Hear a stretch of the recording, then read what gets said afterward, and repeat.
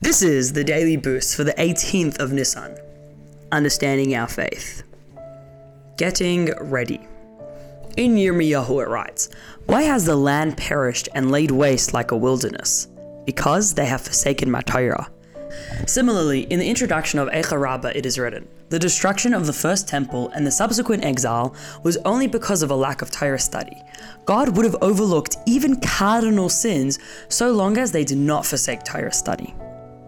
It is not enough for our faith to guide our actions. It must change the way that we think. Through Torah study, we internalize our faith by understanding who we are, our mission in life, and the impact that we have. This strengthens our conviction so that negativity becomes unthinkable.